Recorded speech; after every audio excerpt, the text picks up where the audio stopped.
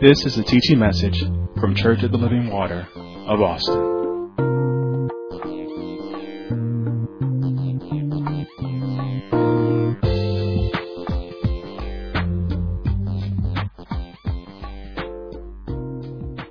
A few months now, and God has just been restoring us by His mighty hand, and because of that we yield ourselves to it. We yield ourselves that letting God multiply. He has been giving us tools all along the way, and I pray that you have been using those tools there, because I don't have to pray that you've given the opportunity to use it, because I already know you have every opportunity to use the tools that He's given you to change some things that you might be restored. And restoration is very important in this day and time, in this dispensation of time, in this span of time.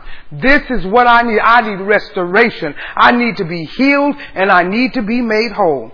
So if you're pre-marked in your Bibles to Philippians chapter 2, which is our foundational scripture, we begin at verse 12, and it reads, "Wherefore, my beloved, as ye have always obeyed, not as in my presence only, but how much more in my absence, work out your own salvation with fear and trembling." Paul is letting us know that you have to work out your own salvation. You have to work out what God is working in you. God has been telling us that for weeks. And you know what? I know I might sound repetitive saying it, but I'm telling you, those things are important that you get and that you grab a hold of. You must work out what God is working in you. Everybody, let me tell you, we're workers together with God. And so you have your part, God has His part. We never have to worry about God failing to do His part. He never slumbers or sleeps. He's always going to do His. We need to make sure we're doing ours. I got to work out what God is working in me. It's my responsibility to do that. I told you the intent of this teaching is to prepare us for the next move of God. There's always going to be a next move of God. And that next move of God is going to affect the next phase of our lives. There's always going to be a phase in your life. As long as you're breathing and on this planet, there's different phases of your life. Different times, different things that happen. You can go from having 3 or 4 children to emptiness, just different phases of your life. And with that comes the next move of God. We need to be prepared. Amen. And then I told you that I'm not gonna do the work for you. You have to do the work. I'm just giving you tools. This teaching is not gonna do the work for you. The teaching is to give you the tools for you to do the work. Amen. And then I told you that restoration requires obedience. Obedience is key. Obedience is key to what God is doing in our midst. Obedience is key. And so because of that, then we know how we ought to act. We know how we ought to work. Now God is going to speak to you through His Word. God speaks to us through His Word. He speaks to us through His Spirit. And He speaks to us through authority. And you have to, and in any of those ways that He speaks to you, you must obey. See, sometimes we like, okay, I'm just going to obey if I can read it for myself in the Word. But no, God might speak to you through authority. So that's why you don't try to meet flesh before you meet spirit. That's why you don't get carnal and start getting relaxed with authority, because you have to make sure that you are listening and abiding, because God is going to work through authority. Amen. And then we were told that we need to repair some different things, some damages that have happened in our life, damages in our relationship, starting with God. That's our job to do. That's our job. We must do. We must forgive. We said forgiveness is key, because all our hurts that we've had come and they're stuck in there, and we carry them from place to place and for different dispensations in our life, because we haven't forgiven. And that's the one thing that God's people don't want to do, is they don't want to forgive. They want to feel like they have a right to be upset. They have a right not to forgive. They always want the other person to forgive. But God is telling you to forgive. It doesn't matter who did what and what did what. God is telling you to forgive. And how do I forgive? I let things go. I let it be, and I leave it alone. I cancel the debt. I relieve them from the debt, and I go forward. I move forward. See, if every time the person that hurt you, if it still bothers you when their name comes up, or it just doesn't sit right you when they come, that means forgiveness has not taken place. Forgiveness has taken place when someone that have hurt you or done something wrong to you or whatever, and their name can be brought up, or they can walk in the room and it doesn't faze you. You don't feel that, that some kind of way. You don't feel that. Then you know you've been healed. You've let it go and you let it be and you leave it alone and it doesn't matter. Amen. And then because if we really want to look at it like that and you really want to hold on to it, then God is going to have to hold on to the way you hurt Him. Now, you said forgive, you got to ask God to forgive. If you want God to forgive you, you got to forgive others. Just let it go. Amen. Then we learned that we have to, look at our present situation, people, from God's perspective. That's how you forgive. When you look at it from God's perspective, it becomes easy to forgive. But as long as you're looking at it from your perspective, you're going to always find a reason why you shouldn't, or you don't have to, or you're going to feel entitled that you don't need to. But if you look at it from God's perspective, whether it be the person, the situation, the circumstance, then it will change for you, because God will show you how He sees it. And then I told you in one of our teachings, we learned that we have to repair breaches, and breaches are broken places and gaps. And I'm telling you, those broken places and gaps comes directly from people not forgiving, and it leaves all kind of holes and gaps in your life and in your knowledge and your wisdom and your understanding and all of those things. Sometimes that's people's biggest problem with even hearing the word, is because they got so much unforgiveness in your heart. And you know what? The Bible tells us something about that. When you operate in unforgiveness, the Bible says that bitterness is the same thing. It will spring up and trouble you. That means it'll trouble you in your body. Sickness will grab a hold of you and won't let go. Because why? It'll just spring up. That means that all of a sudden, bam, there it is. It'll just be there. It'll spring up and trouble you. Is it worth all of that? No. And then while it's springing up and troubling you, then you want to be in forgiveness. But you've set so many things in motion. Let it go. It's not worth it. You don't want anything to be able to spring up and trouble. You know what? You have enough to contend with the adversary. You ought not have to be fighting against yourself because you don't want to do something. Don't give the devil don't give him little things that he can operate in just to keep you where you are. Shut it down. And you shut it down by what? Just simply forgiving. Amen. Then we said we have to repair our breaches in our natural knowledge. You don't know everything. You cannot fear learning. Be able to learn. Listen. Don't try to see like, I ain't going to listen today. I know everything they're going to say. I already know all of that. I already know all that. Usually people that say that doesn't know much. They do not know much. Always be willing to learn. You'll hear something. Amen. Then we have to repair the breaches in our current condition. Meaning that some of the areas in my spiritual life, my natural life, my financial life, all of those. And I'm telling you, I was listening to that word this morning. I'm like, you got to prepare it in your way of thinking and all the different little avenues you take to make things work, because it won't work. Those are breaches and gaps and things that you're going to try to make. And listen, I've said it time and time again. I'll say it again. You're never going to make God a lie. You're not going to outwit God. You're not going to make God's word a lie. You're not going to say, well, I don't know. I know they think that this is going to happen. They think this, and I'm going to show them that. Let me tell you, we don't think anything. We're just saying what the word says. And you're not going to make it a lie.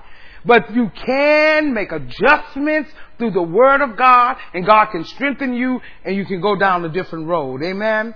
And then we said I think our time before last, we said in order for us a requirement to be restored is that we need to be prepared ourselves to be used by God. We understand that God wants to use us, and we have to, unless you're rebuilt, unless you're healed, unless you have been repaired, God can't use you. Restored. God said, let me restore you so I can use you. And let me tell you, everybody needs restoration. You've been into something. That unseen thing that just you and God know about. Everybody else see you as holy and worthy and like you've never seen. But God knows and you know. God said restoration is needed. And then we said that restoration requires us to become settled. That's one of the things that's very hard for God's people, to just settle down. We must be settled. We must become settled. You know, at some point in your life, you got to settle people in your life. You got to settle relationships. You got to settle situations. You got to settle some things. Just settle yourself down. And then we went to Psalm chapter 1, and it says, blessed is the man that walketh not in the counsel of the ungodly, the one that doesn't stand in the way of sinners and sit in the seat of the scornful, but his delight is in the law of the Lord. And in that law does he meditate day and night. And what shall he be? He will not be like a potted plant, but he shall be like a tree planted by rivers of water that bringeth forth his fruit in his season. And whatsoever he doeth shall prosper.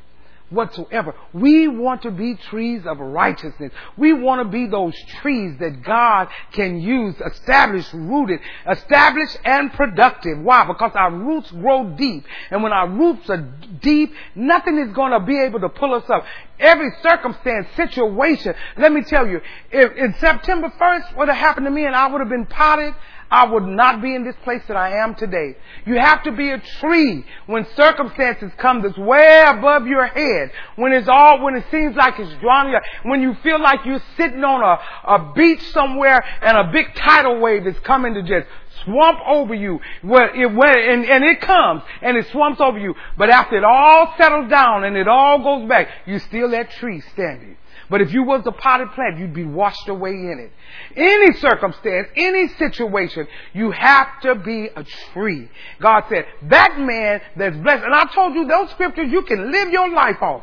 Blessed is the man. Just don't walk in. You know what? Remove people from you that are scornful and people that are foolish. And you have to do it. You have to do it if you want to be restored. You have to do it. And I know you got the wrong way of thinking. Then once you're settled, you said you have to be consistent. Be consistent. Amen. And that's just simply being monotonous in the things that you do. Do it over and over again. That means you have to come to go to church over and over again. The same thing. We do the same thing over and over again. And now I just see so much of my founding pastor. He did not like a whole bunch of change. He liked things just like that. We doing it just like that. And I'll be like, why don't we do that? Nope, just like that. Monotonous. The same way. You become successful like that. We don't want any to be. Your life don't need to be sporadic. Sporadic lives are never, ever, they're not willing to be restored because they're all over the place. So we got to be consistent. And then we said not only do we have to be consistent, but we have to be committed. And that definition, just no matter what. It doesn't matter what's coming our way. It doesn't matter what we're doing. It doesn't matter what anybody else is doing. It doesn't matter if COVID is here. It doesn't matter if we have to stay home, if we got to go to work. No matter what, I'm staying with God. I'm totally committed to the faith. And then we said you have to endure hardness. Many of us, you have not endured hardness in our lives. But let me tell you, if you live long enough, you will. But you have to learn to endure it. And I told you, anybody can be young, but let me tell you, you're growing older every day and things change. You have to be able to endure hardness. Now is the time to build yourself up there. Now is the time to build your system up for it so that in later years, I am able to endure. I watch Minister Martin's mother, and she just gives me strength when I see her. And I see, and I said, you know what? It's just a blessing to see the strength that you have. But let me tell you, that came from a long time ago, and it's down in her, and it's embedded in her. And just seeing her encourages me. And in the way she talks, it encourages me. And the things she says encourages me. It shows I said, you know what?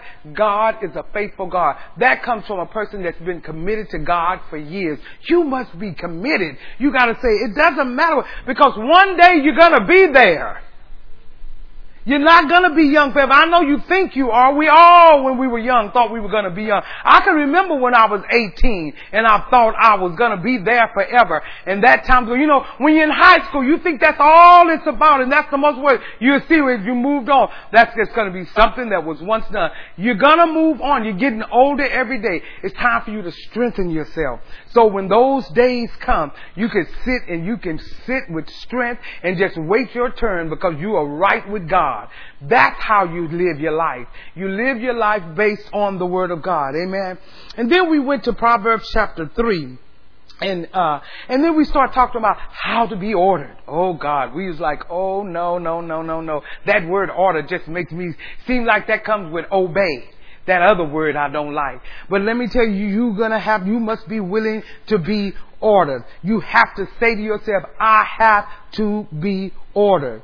And then in Psalms 37, it says the steps of a good man are ordered by the Lord. They're ordered by the Lord, and He delights in His ways. Now, you know what? If your steps are not ordered by God, then you're in a bad place. You must, if you're going to be restored, I'm going to have to be ordered. People don't like that, but you have to. You can never be established or productive unless you are able to be ordered. And I told you just what you think the word ordered means is what it is. You must be ordered. And you're gonna be ordered. And I gave you an example. I'm like, and it shouldn't be a shock to you. That's what you need to be doing with your children. Instead of asking them, order them. Amen. To be ordered means to be positioned for change, growth, and productivity. It is to be positioned for change, growth, and productivity. Why? Because God is going to place somebody in your life, somebody in your church, somebody that's ministering the word to position you. And that's going to come with ministering to you. Ministering you, not what you want to hear, but ministering to you in a place where you are so that you can be in the position that you need to be in so God can use you. You can't tell people how you want them to preach to you. Nobody at this church is going to give you no little soft cushion. No, why? You're in trouble. You need to be yanked out of trouble. And that's just what we're going to do. We're going to do it with the Word of God. Amen. With the Word of God. God is trying to get you out of trouble. He's trying to restore you, heal you, and get you to a place where you are made whole. Let me tell you, the reason why you're not so excited about when I say God making you whole, because you've never been whole. Well, see, once you get whole, you can be like, oh my God, I've never felt this before, but oh my God, it's a wonderful thing to be made whole. But see, if you never had it, you don't know. Position yourself and watch God make you whole. You will experience things you never experienced before. Amen. So we said that, please know that you're going to need somebody. Sometimes you're going to need somebody to change your environment. You can't change it yourself, so God is going to use somebody. But you know what? You cannot refuse to move in position. I have seen people being in ministry as long as I've been in it. I have seen people come and go in this ministry, and I've seen them move themselves out of place. Just move themselves out of place, just off the top of their head, just doing anything. Just don't understand the move of God. Don't understand how God is doing. Just upset, just carnal. And see, you can never ever understand what God is doing being carnal. I must be able to acknowledge that I can be out of order. You must say out loud, I can be out of order, and I know it. Because whenever you think that there's no way I can be out of order, I'm always right, you will never be restored. You will never be ordered. You will never listen to an authority. You're going to do what you want to. You'll act like you're listening, but you're going to do what you want to do. Many breaches that you have and many strugglings that need to be repaired, it come from the simple reason that somebody tried to direct you and you would not go for it. And you know what? When people try to direct you, these are the things people say when authorities trying to direct you. They just trying to run my life. Well, how do I know what they saying is true? I don't know this. See, all of those type of things is a person that don't want to be and will not be ordered. I don't believe everything they say. Well, a person that don't want to be ordered. Well, all you got to do is whatever they're saying, check with your word. Because then it has nothing to do with them. It has to do with the word. Does it line up with the principles in the Bible? Amen. And everybody under the sound of my voice, somebody gave you an opportunity to grow and you turned it down. Somebody did. You probably don't remember who it was. You remember plainly who it is. But God put people in your life for you to grow, but you turned it down. That's where the breaches come. God is always going to put somebody there.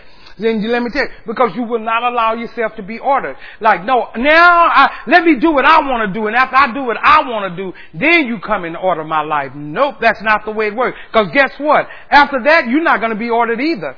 You're not going to be ordered after you think you get what you thought you wanted. You're not going to be ordered because you're not whole. You're not healed. You're still working and doing your own thing. See, everything that Minister Stinson was talking about this morning, that's from people that are not ordered and wouldn't take direction, wouldn't take instructions. Those are the ways that they operate. Called manipulation and all those kind of things. You operate in all that kind of stuff when you're a person that will not be ordered. But that's going to change, right? It's going to change. Because why? God is going to heal you. He's giving you the tools to get it right. Amen. Remember, I'm talking about how to be made whole. Amen. And let me tell you, everything that I'm talking about and over all the past weeks that I've talked about, don't think that you can throw up a prayer and it's going to happen. This takes process. This takes work.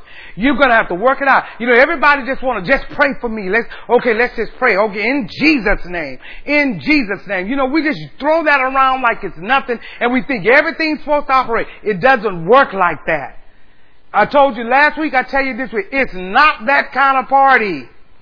So know that. It's not just throwing up a prayer. You have a work to do. What did we just read? You got to work out your salvation. You got to work it out. And what does work mean? You got to labor. You got to labor. Why? Because you have flesh. You have sins in you that so easily beset you. You got weights. You got all of those things that are just crushing down on you. So it takes work to press through. It's not just throwing up a prayer. And prayer is good and you ought to pray. But that's not going to get it done. You have work to do. Amen. And then I said, if you're going to be ordered, that you have to, restoration requires for us to trust in God.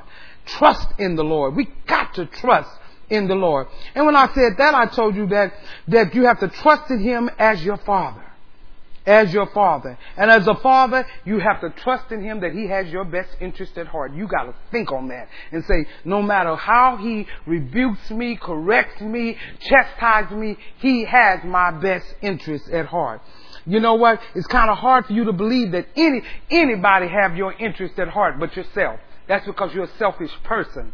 But God has your interest at heart, and He's trying to make sure that you understand. Let your life be ordered. Understand that you have a Father. Amen. And you know, you take that right into your children's life. All of that foolishness. No, we don't have to do that. Now go with me, if you will, to Proverbs chapter 3, because that's where we were. And I'm going to start right here, and we're going to run right into the new information, because this is kind of where we left off. But I told you I was going to take it slow, because this is something that I think everybody starts stumbling at, and everybody starts slobbering and start regurgitating and throwing up and won't swallow. But I hope when we got off from streaming last week, I hope you got you a cup of water and sat at your table and swallowed. But in case you didn't, we're going to go over some things and we're going to move forward. Amen. Now, in Proverbs chapter 3, are you there? Now, most of the book of Proverbs is written by a father to sons, but it is written, listen, by a father to a son to teach the son how to trust a heavenly Father. Okay? Listen. All of it's going to become clear as we go forward. Just follow me. In Proverbs 3, this father says to his son, beginning at verse 5, trust in the Lord with all thine heart, and lean not unto thine own understanding. In all thy ways acknowledge Him, and He shall direct thy paths. Be not wise in thine own eyes. Fear the Lord, and depart from evil. He's saying, son, I'm your Father. This is how you relate to your heavenly Father. He's teaching them how to relate to the Heavenly Father. He's like, this is the way I trusted Him, and this is the way you should. He said, don't lean into your own understanding. That's what I want you to do this morning. I don't want you to lean into your own understanding, or you're going to have a problem. You don't lean into your understanding. Trust in the Lord. In everything that you do, acknowledge Him and let Him direct your path. Watch this. Restoration is required. The first one, that was the first point of the day that we start, is that I trust the instructions of a Father. That I need to is a requirement to be restored, is that I trust the instructions of a Father. I told you to listen attentively and very carefully, because we're getting into some things where it gets you kind of messed up. God is my Father, and He uses fathers. God uses fathers to direct us, to order us, and if I'm going to be made whole, I have to trust in the instructions of a Father. Whether it is God, who is my Father, my Heavenly Father, or a Father that God uses to instruct me. I realize that I have to take my time with this, because some of you have not ever known what a father is. So I slow down and I want you to get this. Now, this is what a father is. See, I want you to get out of your head, follow me, I want you to get out of your head gender. I want you to get out of your head gender. Okay? Just for a moment. And let God minister to you. This is what a father is. A father is a head of the house. A head of a house. A head of a family. A head of a group. A head of an organization. A head of a clan. Now, regardless of your age, regardless of your gender, if you're a member of this church, I am a type. Everybody say a type. A type of father. Why? Because I'm a head of a group. Now, the word head simply means the natural example by which others in the family, clan, group, organization can follow. That's all that means. A head means a natural example by which others in the family, clan, organization, group that can follow. It just means that a head is just a natural example for those who are in that family and group or organization. They can all look to that example and follow it. And I told you a coach, for example, is a type of father. A father is an authority figure. Now listen, I can't, in your home, that's totally different. We're not talking, we're talking spiritual things now. So I want you to grab a hold of this. A father is an authority figure. And authority is God's plan to make sure that you're protected, because He's going to put some authority over you. That's where protection comes from. So a father is someone who is over that head of over the house, over the group, over the organization, and they're there to protect them. And how does a father, being with the example that we gave you what a father is, how do they protect? They don't protect with a gun, a bat, a fist, none of those things. They protect with righteousness, having a righteous life before the group, the clan, the organization. I'm just going to say the congregation. Listen very closely. There's righteousness. The Father uses His righteousness to keep the devastation of unrighteousness out of that which they're fathering. I've seen my founding pastor do it over and over again. He was so I won't ever say overly protective, so very protective of every member of this church. He hated when things was out of order or somebody was doing something against the Word of God, and he would be so, now I'm going to tell you, he used to be crushed in his heart because he hated to see young adults that he thought would be this place and that place, and they would do everything backwards. He would just be crushed in his heart, but he would just fight his way back like they got to get this, because he was protecting them. And when he would go and talk to them, they thought, because of carnality, he was against them. But he was all along protecting them, because that's what authority do. That's what parents do. That's why when parents see their children do something, or a father see their children do something that's out of character, or something that's going to place them in danger, and they spank them because they say, "Didn't I tell you not to go there?" It doesn't mean you hate it and the child doesn't like it, but it's because you love them and you're protecting them because they're in danger. But carnal people can never see that, and a person that won't be ordered surely cannot see that. All they can see is what they want and how they're going to get it, and so everything is against authority. Amen.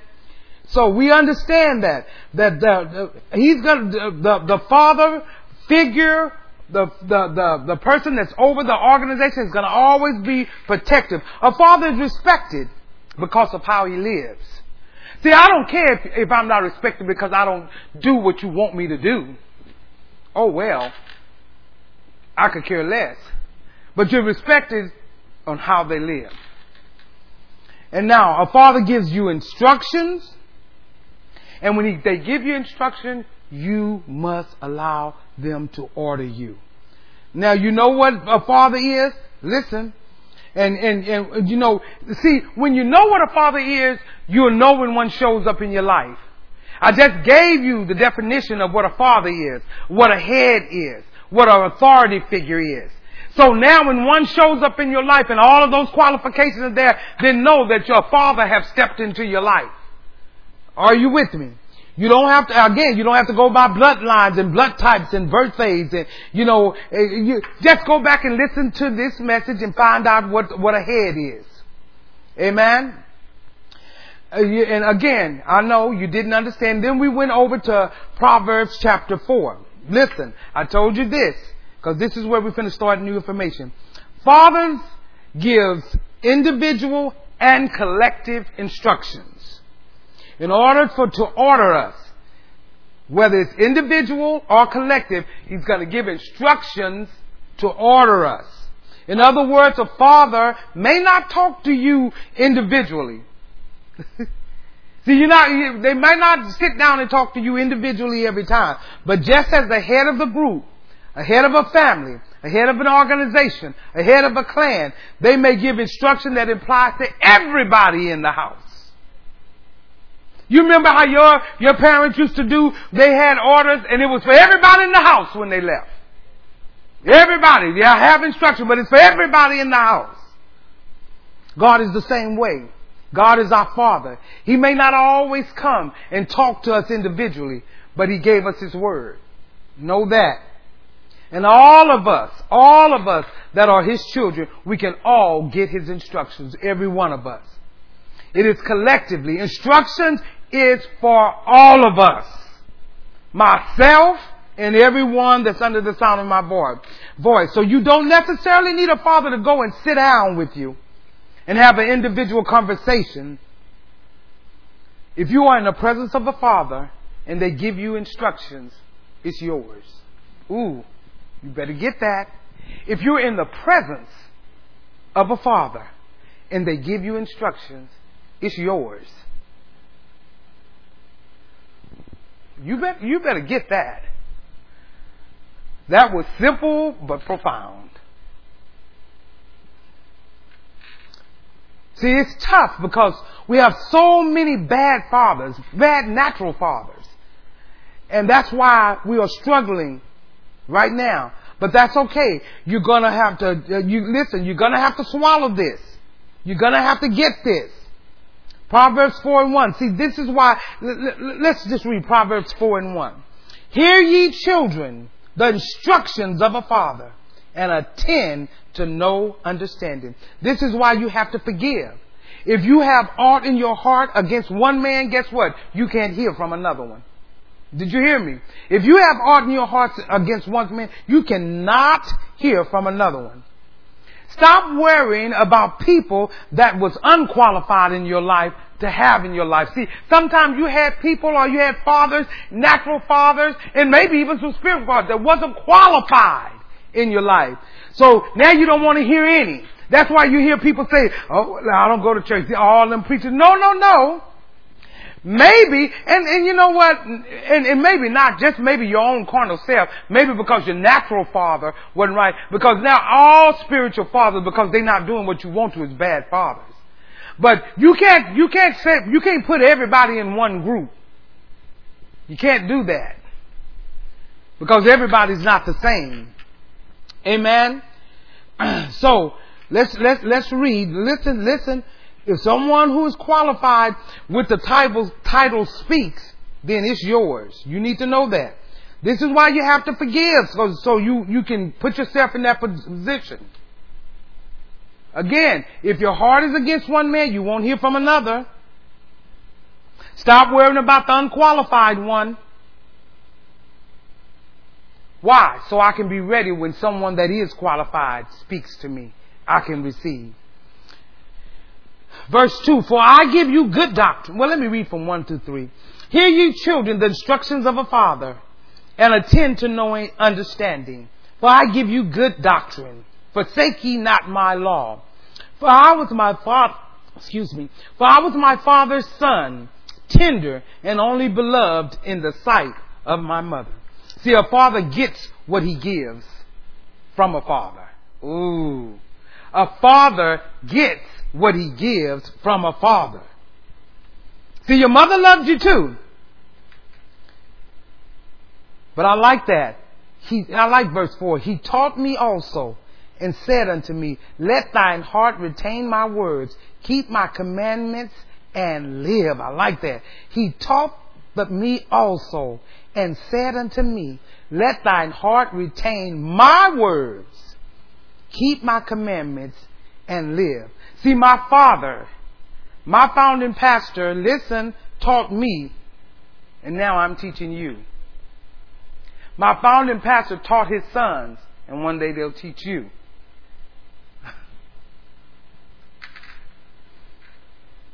You're getting all of this because of a father. A father taught a father who is now teaching a son who will become a father. See, again, don't get the ginger all mixed up, because then you get mixed up in your head.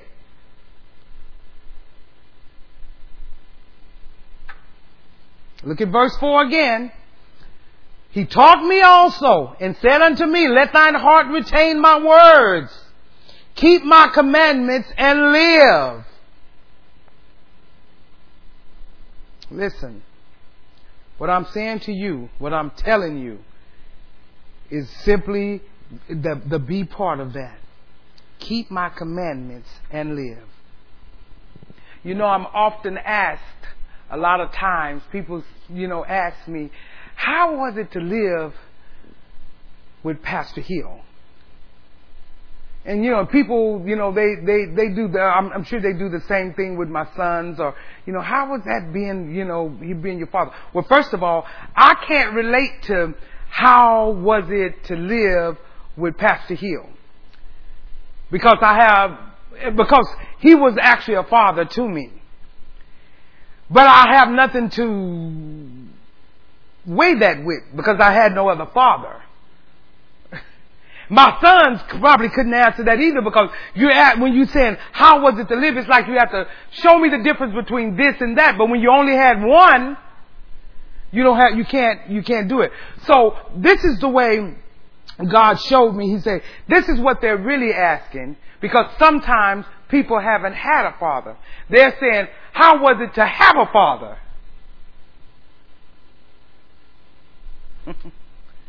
Did you get that? See, they're saying, how was it to live with one? But they're really asking, how was it really to have a father? That's really the question. What was it like to have a father? Now, I can answer that one. Now I'm going to answer it. The question of having a father is simply this. I sat down, I meditated on it, and this is my answer to that. I learned how to be a child.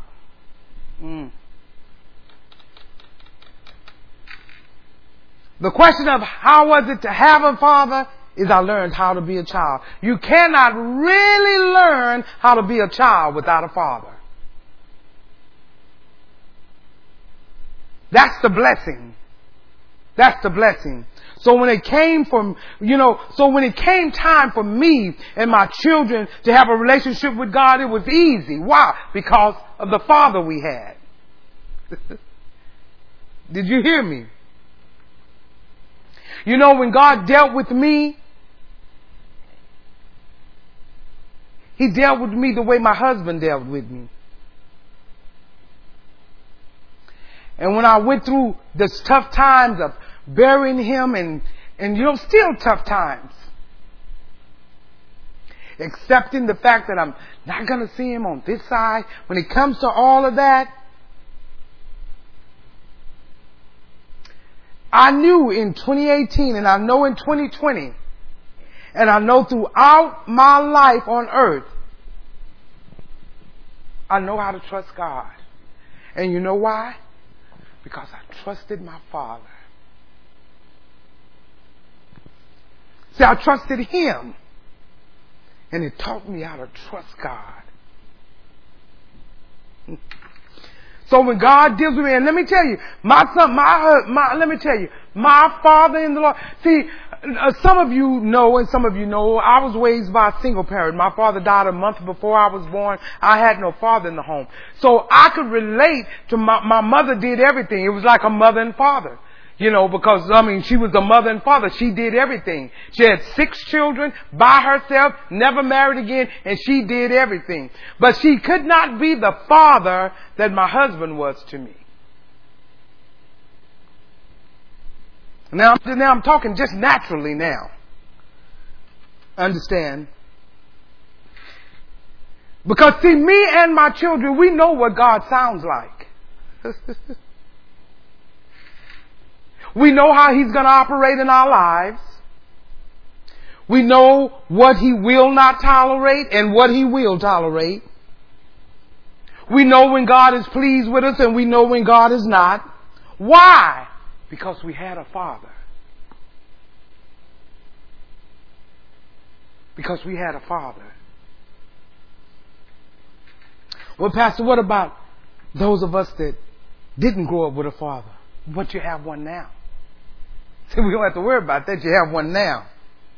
And guess what? You're going to have to learn how to trust Him. Now watch this. Restoration requires letter A, that I trust the instructions came from God. I got to trust that instructions came from God. Meaning whether it came to you in an individual setting, a group setting, whether it came from God, from heaven, in your personal time with Him, or whether it came through authority, I have to trust that it came from God. That's why when someone in authority tells you, thus saith the Lord, you have to trust that it came from God. You cannot sit up and say, how do I know? They can miss it too.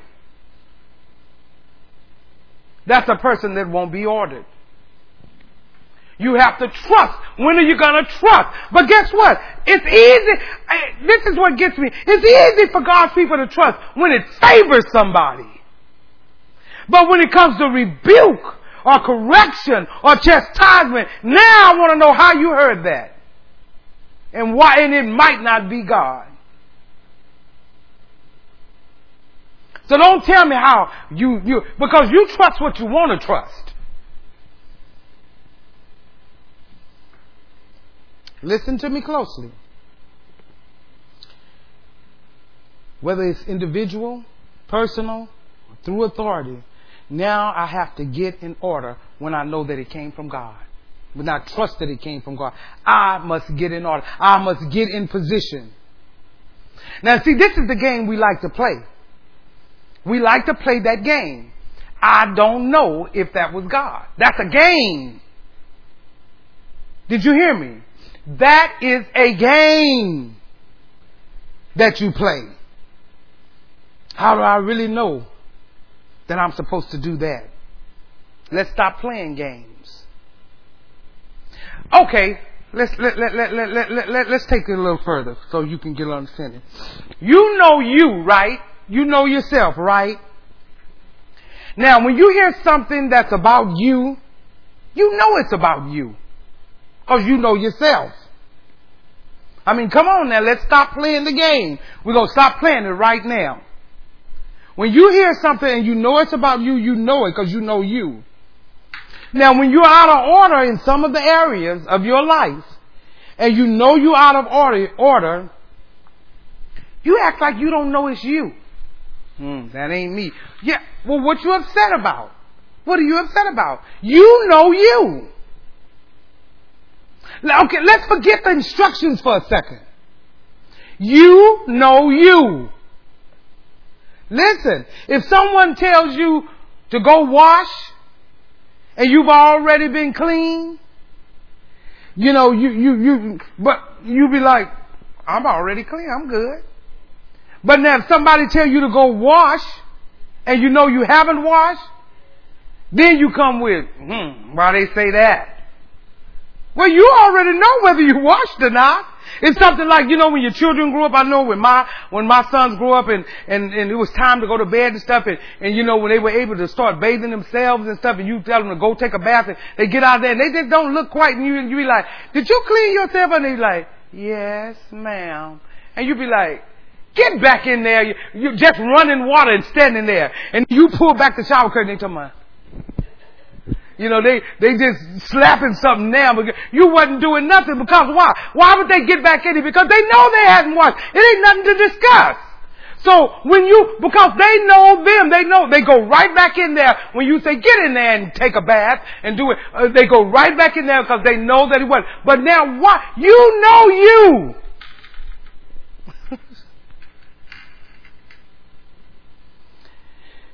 You know, when your father gives you instructions, you know it's from God because you know you. That's why I don't like people to tell me things about themselves. Don't tell me anything. Just let God move. And see, and some of you out there, because you don't know me, you be like, even what I'm saying there, you be like, well, I don't know. I don't really know them. Well, you know, you don't have to know me, but you know you. See, no, you might not know me personally, but you know you.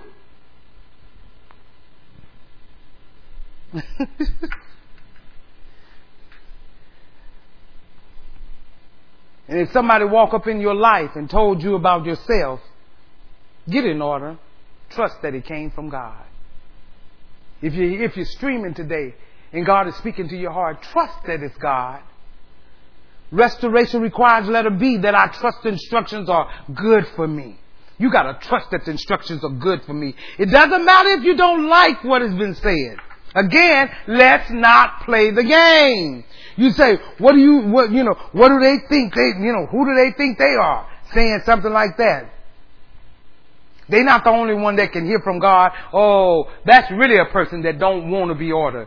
They're not the only one that can hear from God. Why do I have to do that?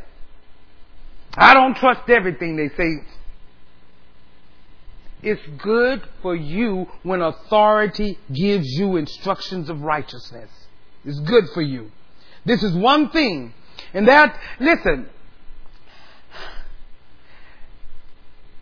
I could remember times and times that my husband would sit down and talk to his sons about different things and talk to them about different things. But let me tell you something about my founding pastor, about my husband, about my pastor, about my father. One thing about him, there were times my husband would say different things or he'd do something and I wouldn't necessarily agree with him at the time. But it always seemed to work out. You know why? Because he always was looking out for our interest. And I would always tell my son, you better listen to your dad because he's looking out for your best interest. You better listen to your parents. I don't care how much you think they don't understand. They are looking out for your best interest. Stop thinking you know everything. You don't. They are looking at, and I tell them, you know what? It was time that he'd say something, and I'd be like, no, And it turns out different. In my whole life, my 40 years of marriage to him, can't even count on one hand that he had instructed me in something, and it came out wrong. And if it ever did, it's because I didn't follow instruction. You know why? Because he always had my best interest at heart. Always. He always had his children's best interest at heart. That was him. That's a father. And that's any natural father. And you know, children think that the parents are out to get them. How? They're your parents. And see, when the parents get on you and tell you things that are about you, you act like they're not showing love and you mad at me. No, I have your best interest at heart, and I'm trying to grab you out of trouble. You better listen. You'll learn over time. Your parents, your fathers have your best interests, and they want the best for you. And over time, I'm telling you, I've seen it. And it's worked for me. It's worked for my children's life. So I want to encourage you, all children of God, just do what the Father says. Even what we're talking about, just do what He says. What are you saying, Pastor? Trust that whatever God is saying, even to you today, that is good for me. Listen. Many people, they're handling things another way. They don't, you know, they do their own thing. See, that's not good. You can't do things your own way when God has instructed you. You cannot do what you want. Once He's instructed you, you got to do it His way. You know, whether you agree with it or not, it's not about what you agree with. It's about I'm obeying what you say because, Father, you've already instructed me. Just trust that God is for you. In order to be honored, you have to trust this. God is for me.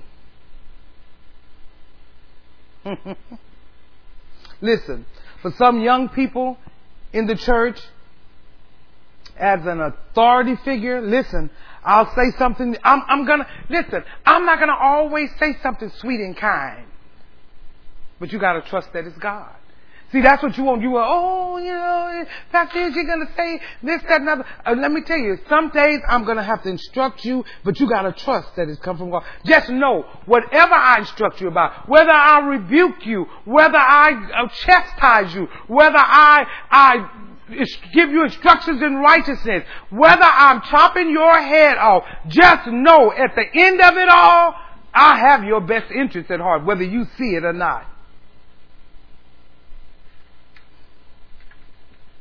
I have your best interest at heart always.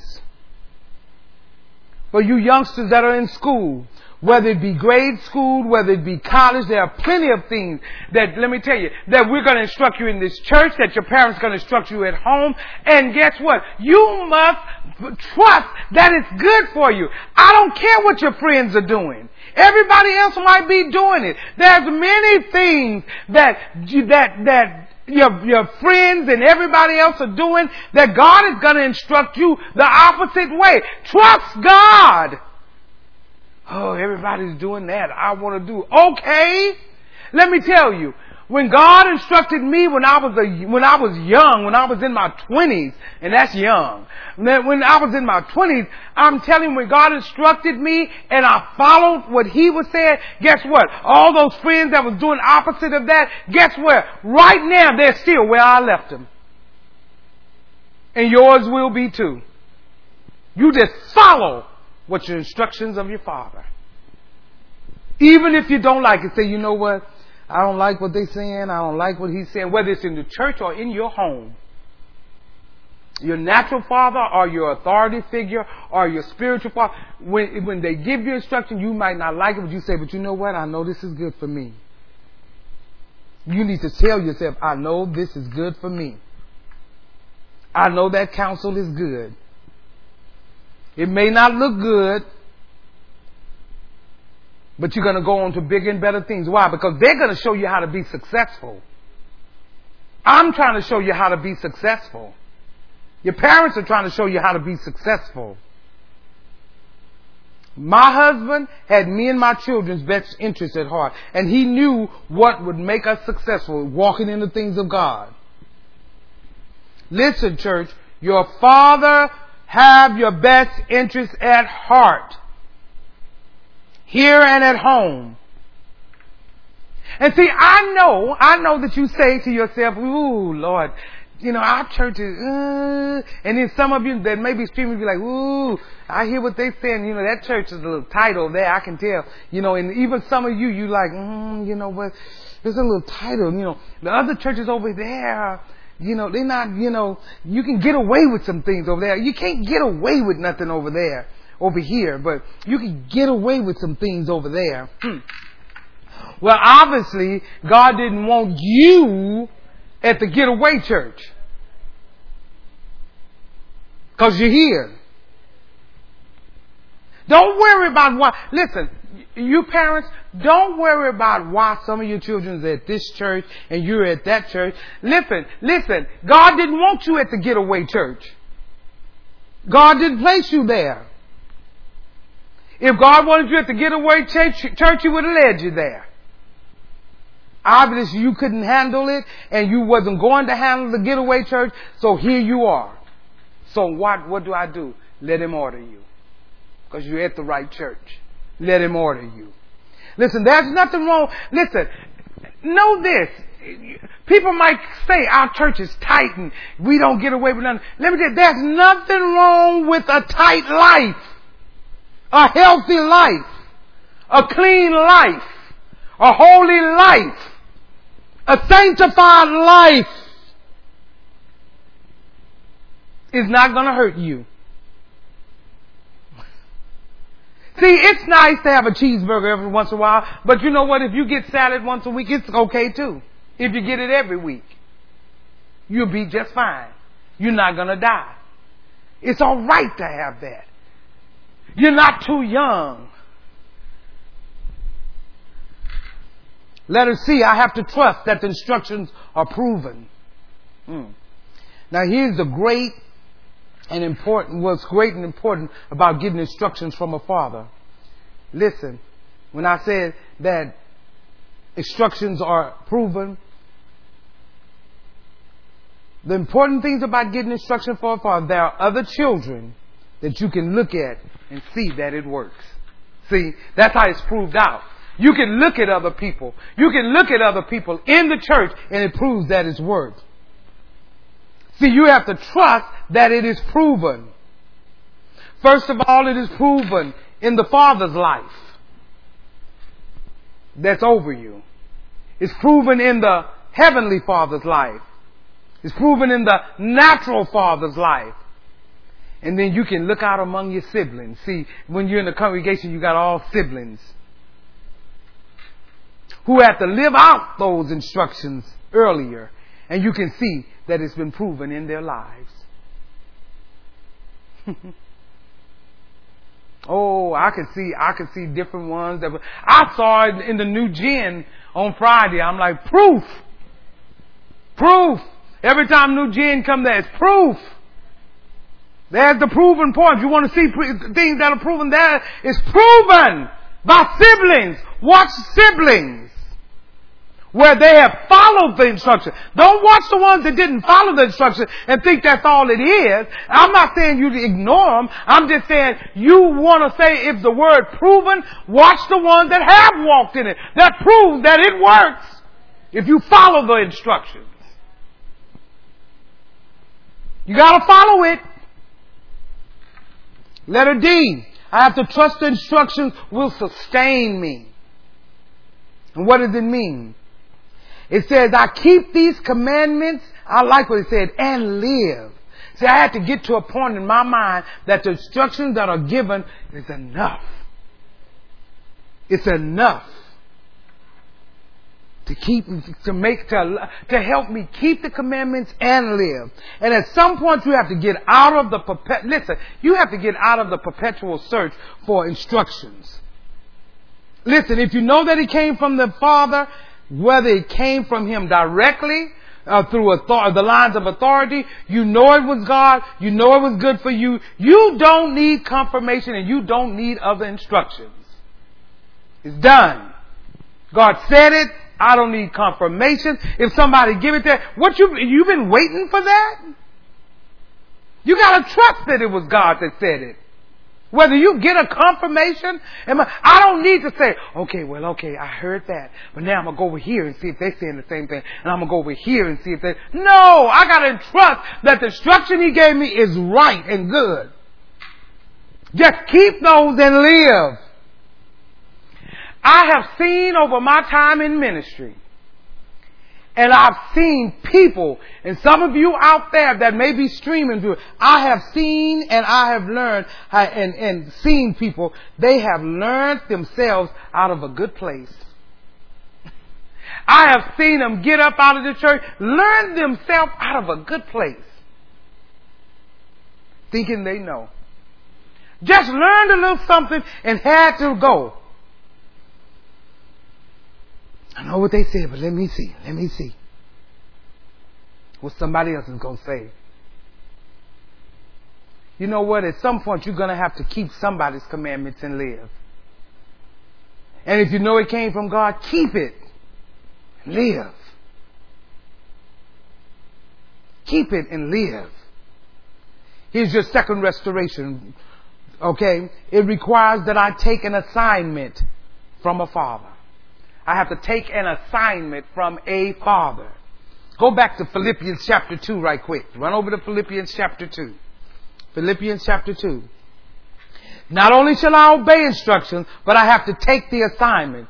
What do you mean by that, Pastor? You have to work, listen, while you heal. Did you hear me? You have to work while you heal. I know you're going to be, God is restoring. He's healing. He's getting it right with you. He's making you whole. But you're going to have to work while you heal. That's what fathers do. They put you to work while you're getting yourself together. Whether it's your heavenly father or your natural father, your father puts you to work while you're getting yourself together. A good natural father will put you to work while you're getting yourself together. I mean, it's like physical therapy. See, you're not going to recuperate just because you had surgery. You're going to have to work while you are healing. Have you ever seen someone that had surgery? Maybe, let's say they maybe had it on their knee or their leg or something like that. And I mean, back in the day, see, you know, all the medical stuff has changed so much now. Back in the day, if you had knee surgery, they was like, you know, be still and heal. Don't move it. They put it in a cast and they still. But this day and time, and now what they do when you have a knee surgery or whatever, they want you up the next day. And they be like, come on, you're gonna have to work with it while it's healing. You gotta get up. And they have you walking down the hall. They want you to do some steps. They don't want you to hold up. They like blow in the deal so you can get up and start walking. Because they need you working while it's healing. So that's what that's what a father's gonna do. You're gonna have to work while you heal. I don't care how swollen and how tender that part is from whatever you've been through. It's time to get up and work while you heal. You know, I'm just going to just relax for a minute because this, that. No. You got to work while you're healing. It's good for you. What authority's going to say is get up, get out the bed. Stop feeling sorry for yourself. You made those choices. Get up. I know you're still in pain, but get up. You're going to have to work while you heal. Because what? There's healing in working. There's healing in working. Are you back in Philippians chapter 2? Paul says in verse 1 and 2, if there be therefore any consolation in Christ, if any comfort of love, if any fellowship of the Spirit. If any bowels of mercy, fulfill ye my joy, that you be like-minded, having the same love, being of one accord and of one mind. He said, feel my joy. Feel my joy. Listen, notice what Paul didn't say. He said, if there be therefore any consolation in Christ, if any comfort of love, if any fellowship of spirit, if any bowels of mercy, fulfill ye my joy. He didn't say fulfill God's joy, because He's the Father to the Philippi church. Fulfill my joy. See, let me tell you, it's a good thing to have your Father filled with joy, because you're doing what you're supposed to do. Look at verse 3. Let nothing be done through strife or vainglory, but in lowliness of mind. Let each esteem others better than themselves. Look not every man on his own things, but every man also on the things of others. See, church restoration requires that I take an assignment, because see, fathers sees our potentials, not our flaws. A father sees your potential, not your flaws. So the Father says, I know that you have all those issues, but come on and get to work. I know you're still struggling in that area, but come on, get to work. Let's get it. That's what fathers do. Restoration requires, letter A, that I see the needs of others. You know, one of the best ways to get healed is to start seeing the needs that someone else, some other person has. Start living outside of your own interests. Oh, God has been telling us that for years. Get outside of your own interests. Start living outside of yourself. And stop being preoccupied with yourself. Looking on your own things. And start looking on the things of someone else. Pray ye for one another that you may be healed. Restoration requires, letter B, that I learn to serve. You know, welfare, Medicare, government assistance and all that, and that's fine. And I believe personally, I think that the country should have that. I think they should have that. You know, I'm in favor for it. And I think that we ought to take care of the country ought to take care of the citizens that can't take care of themselves. Did you hear me? I think they ought to have those things set up for people that can't take care of themselves. I hope you caught that. Listen, the only thing about the Medicare, Medicaid, and government assistance, listen to me closely. Again, I'm for it because people that can't take care of themselves, but this is the problem. And the problem with it is that sometimes it creates dependency. See, it creates dependency. And when you, and I understand that as well, because then you depend on that. And you know why that it creates dependency? Because once you become a benefactor to that service, now you're no longer a servant.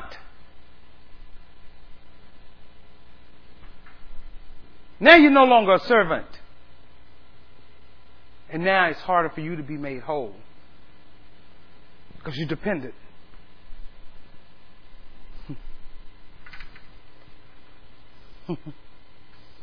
See, it's deeper than that. You're not a servant, you know. But see, what a father does, the father makes you serve other people. That's what a father do. You know what? You need to serve other people, which is a good thing. You have to learn to serve. There are some of you, the reason you're still right where you are is because let me tell you, I'm going to tell you this now. Listen to me closely. And those of you that belong to this ministry, those of you that don't belong to any ministry, listen. The reason why you're where you are, the reason why so much confusion in you, confusion like, listen, is because you won't join a ministry in your local church. You won't join one if you belong to a church, and you won't even join a local church.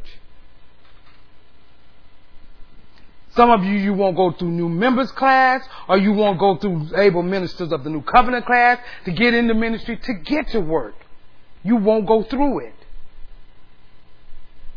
And you think it's some other reason why you are where you are. But you won't even get into a ministry. You're sitting up just soaking in sermons, soaking in messages, just laying in the bed. And some of you are literally just laying in a bed, just lazy and trifling. Just lazy and trifling. You got people that come up in this church going through cancer treatment. They coming up here. You laying in the bed. They coming up here pushing themselves to come and sit and hear the word, not feeling so hot. And you being lazy and trifling, laying up in the bed at home and not even and wondering why you're where you are. Wondering why things don't work out. Wondering why your family's not working out. Your marriage is not working out. Your finances is not working out. Nothing's working out. You're lazy. Up. No. You stay right where you are. See, I told you. The devil cannot stop you. You came to learn. See, you can't pick and choose when God, when let me tell you, when the Father starts instructing you, say it's good for me. Say that with me. It's good for me. It's good for you. Don't get upset. And see, this is, again, see, you know if it's you. I don't know anything about you, but you know if it's you. Because why? You know you. That just ticks me off to know people coming in, just pushing in. Back problems, and they still trying to come in and sit in, and you laying up in the bed, bedside Baptist, wondering why you can't get over the fact that your boo left you 3 years ago. What the? You need to get up and serve. Nobody cares about your boo.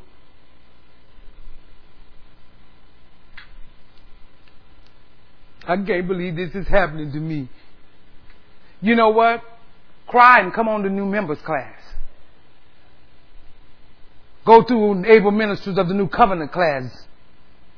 Let somebody put a badge on you and get you to work.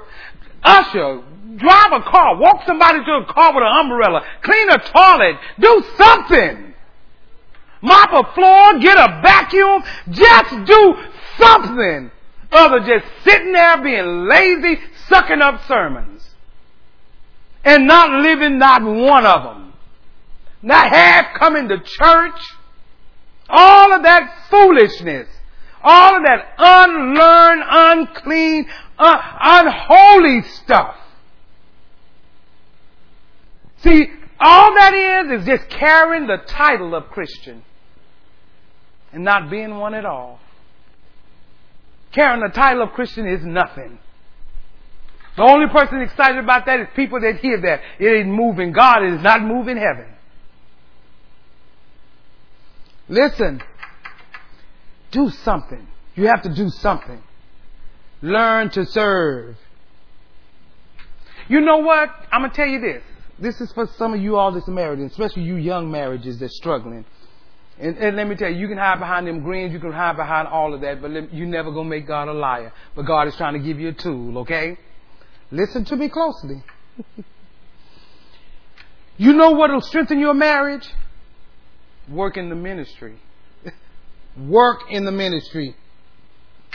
See, you sitting up there looking at each other all day long and then everything, that ain't going to make you happy. That only works in dating, not in marriage. You get tired of looking at each other. It's a whole different thing in marriage. I just want to look at you. You my best friend. Now, that only works in dating. Now that you're married, you need to get in a ministry. That's what's going to help your marriage. Both of you need to get in ministry.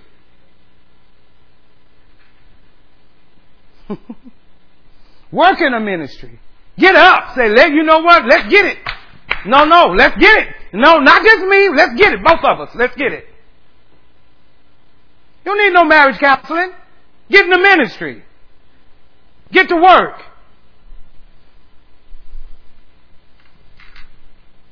Let her see Restoration requires that I be constrained to love. Hurt people quit on love. Every time something get tight, difficult, uncomfortable, or uneasy, you don't want to love nobody. I'm staying home today. This is not happening. We don't even have enough money. I don't feel like it. I don't feel like doing my hair. And the Father's going to put you in position where you're going to have to love your siblings. See, when you're upset with somebody in the congregation, no, the Father's going to say, no, we're going to do some loving around here. You're going to love your siblings. These are your siblings. You're going to love your siblings. You're going to learn how to get over your attitude, get over your hurt, get over what happened to you, and be constrained. Be constrained. And you know what? It'll help you fix your attitude. Change how you relate to people. See, I just don't listen, you want people to do what you want them to do. But you don't want to do nothing for them. Did you hear me?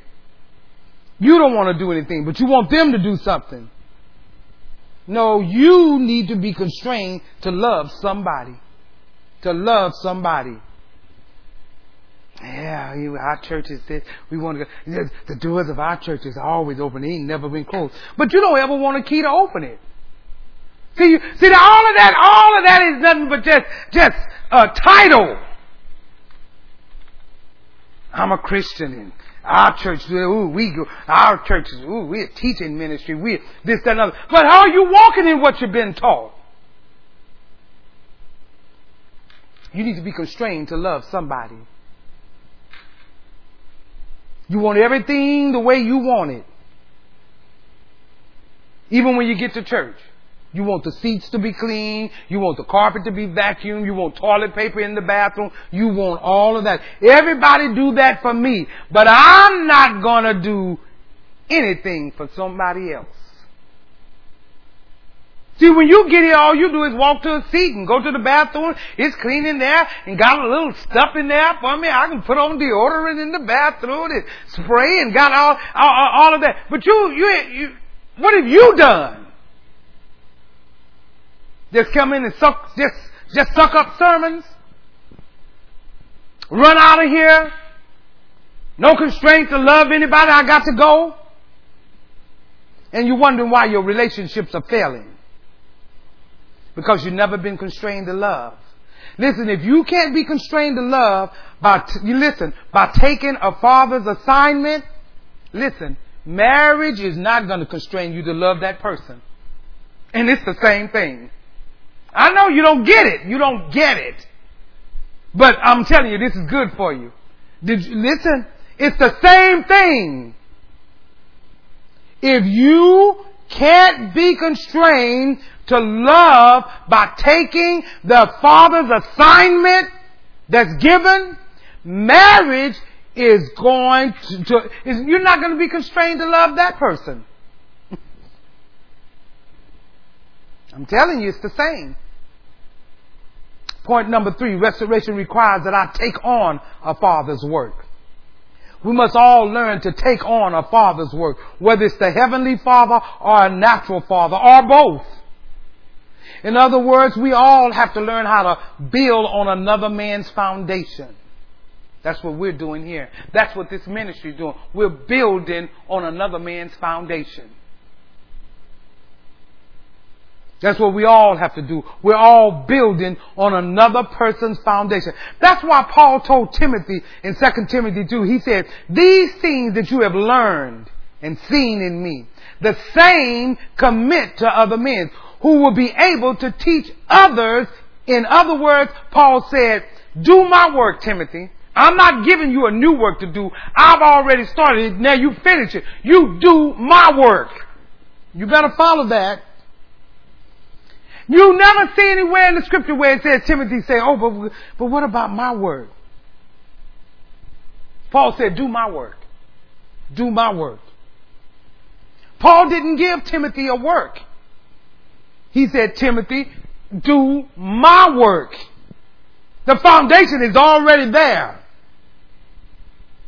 I'm sending you where I've already been. Do my work. See, you're gonna have to learn to do another man's work. A foundation. Now here's the problem with that. When you're not whole, you always want to do your own work. That's a person that's not whole. And it never amounts to nothing. Not anything. All the plans, all the things that you are, it never amounts to anything. Why? Why not? Because it is just a bad idea. Why? Because I'm trying to do my own thing, my own work. And you've never learned how to do a father's work. Now that's one thing, those of you that don't belong to our ministry, most of you in our ministry already know this. That's one thing that about this ministry that you should know. All of the ministers here understand about the foundation and they understand about the work. And they're building on it. They're building on it because they let me tell you, because they walk in what they've been taught. They know it's not about them. I know it's not about me. We know what it's all about. See, the way you learn how to do your own work is the first thing that you learn how to do is to put your work aside and do the Father's work. Did you hear me? Listen. You must submit fully to a Father's work. You have to submit fully to a Father's work. Oh, we don't want to do that. It requires that I'm faithful to my responsibility. That's how you build trust. You're fully submitted to the Father's work, and then you are faithful to your responsibility. Restoration requires that I finish my work. If I do something for a father, I have to finish that. That is, I have to leave it better than the way I found it. And that's what people lack. They will jump up and leave things just disappear and think they're spiritual.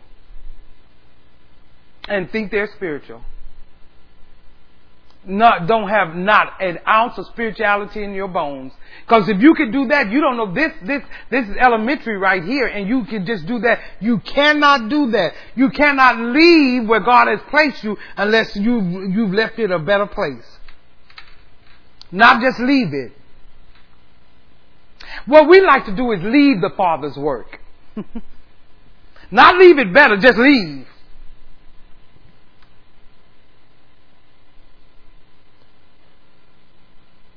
I gave you those 3 things because I want to end with this. You know what part of the problem is with ministers, with people, and especially sometimes with ministers? They want their own ministry. Everybody wants their own thing. This is what you need to understand. A ministry is like an outlet. Listen. You know, if you plug a power strip, I was looking at it last night in my bedroom. I was on my computer and I was looking at it. Well, a ministry is like the outlet. And then there's a power strip that goes in, because I was looking at the cords. And when you start plugging different things into that power strip, all of the juice comes from the outlet. No matter how many, you can have a long strip, no matter how, it's still coming from the outlet. But a lot of time ministers and those that have been called to the ministry and they can't get this, they want to bypass getting hooked into the strip. They want to go straight to the outlet. They're like, I want to skip all that. I want that. But it's the same electricity that's going out. That outlet is the same electricity that's going to everything that's plugged into it. But they like, yeah, but I wanna do the outlet.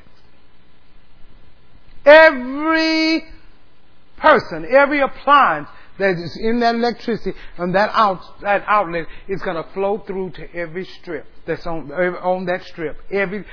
From that outlet, it's going to get the same amount of electricity.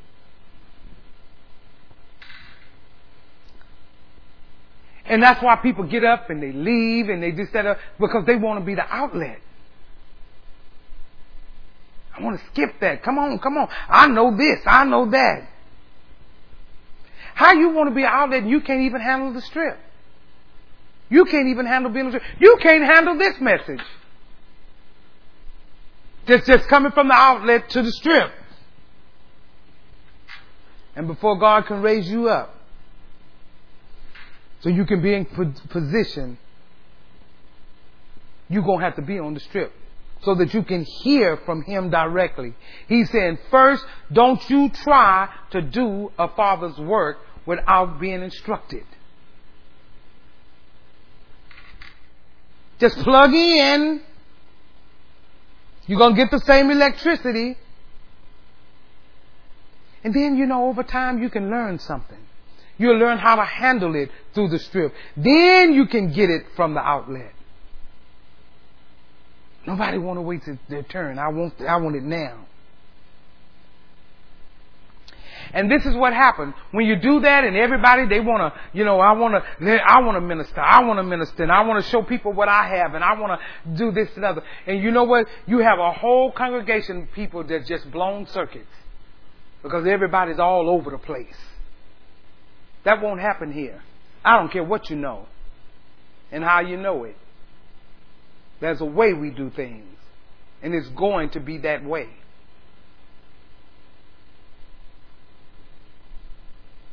I'll say it again that I've said before. Listen, there's a difference between church growth and a crowd. There's a big difference. And we get excited, but let me tell you, there's a big difference. Because I'm going to tell you here, you're going to grow. We demand that you grow. We're going to teach you until you grow. And it doesn't matter about it. See, we're out of the book of Numbers. God started in the book of Acts. You need to start acting like God. I'm not impressed with numbers. I'm not impressed with crowds, because I know that's not church growth. Because people get excited about any little old thing. But you learn from a father. Don't launch out and try to do it on your own. Many of you that belong to this ministry, you didn't understand when your founding pastor was here, and you still don't understand now. And God is trying to give it clarity. Well, He had us fasting and praying at the beginning of the year so that you can have a clarity of vision, and you still want to act blind. But you know you. You know you. There's value in being underneath a father's work. There's value there. And this happens in business, in ministry. It happens in families. It happens in young people. Those who get married before they should. Those who get children before they should. I'm just trying to get you plugged into the wall.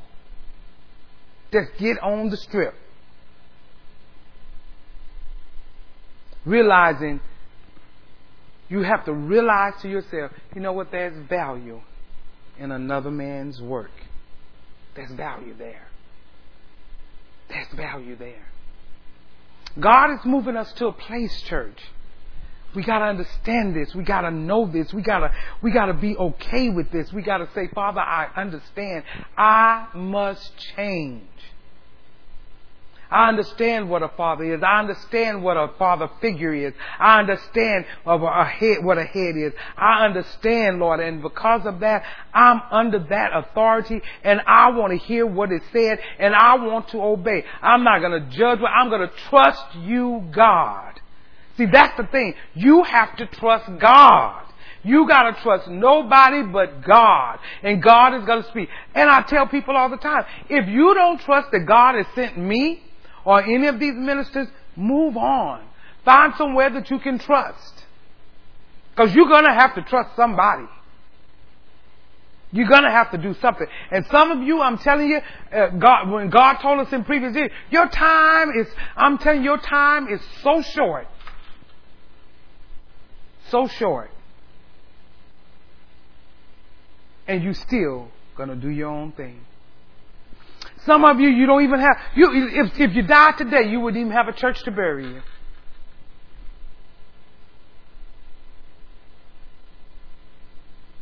If it was time for you to give your child something, you don't even have anything to give them because you don't have nothing in you. And all of your children are following suit to you.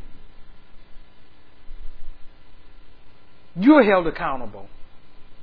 You're held accountable for everything. You have to understand that. I want to be under authority and I want to be ordered, Lord. Order me. And let me tell you, that takes work. That takes pulling off the, I'm telling you, you got to pull off layers of flesh for that. Because let me tell you, because sometimes the orders will be so strong for you, you'll be like, why?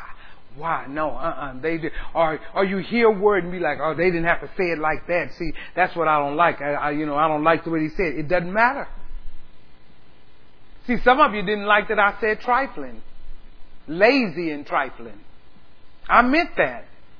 I'm not taking it back. Because it's not about what you like. It's about obeying God.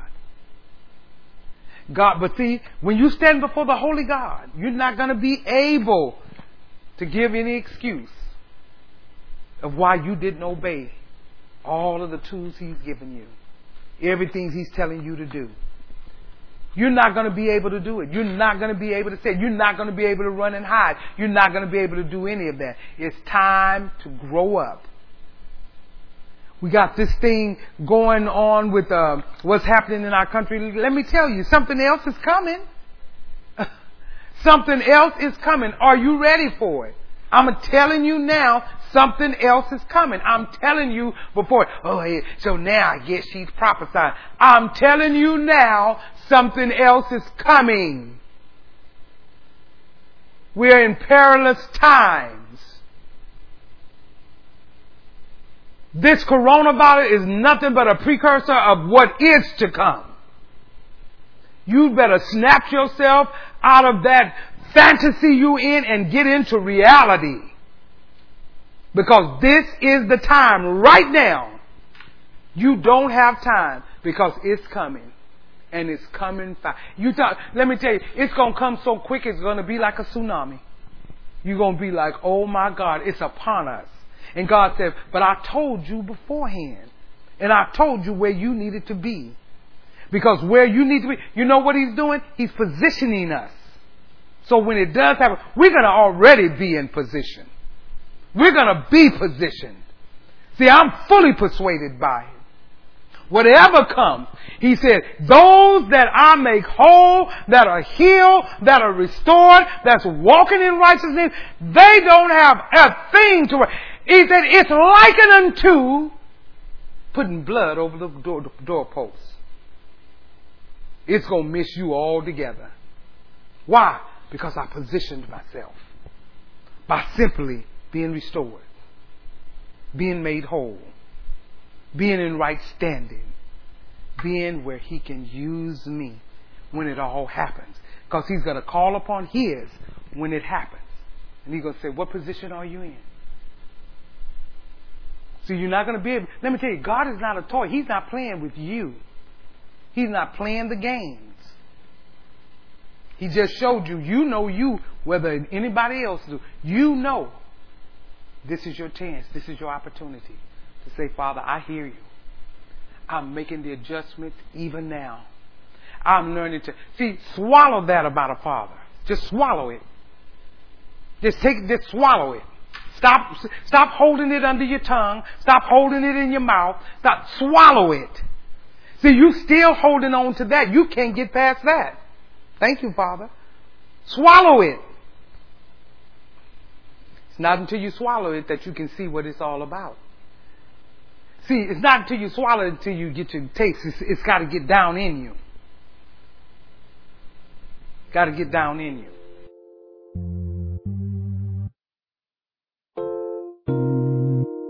This has been a teaching message from Church of the Living Water at Austin. For more information about our ministry, please go to our website at livingwateraustin.net.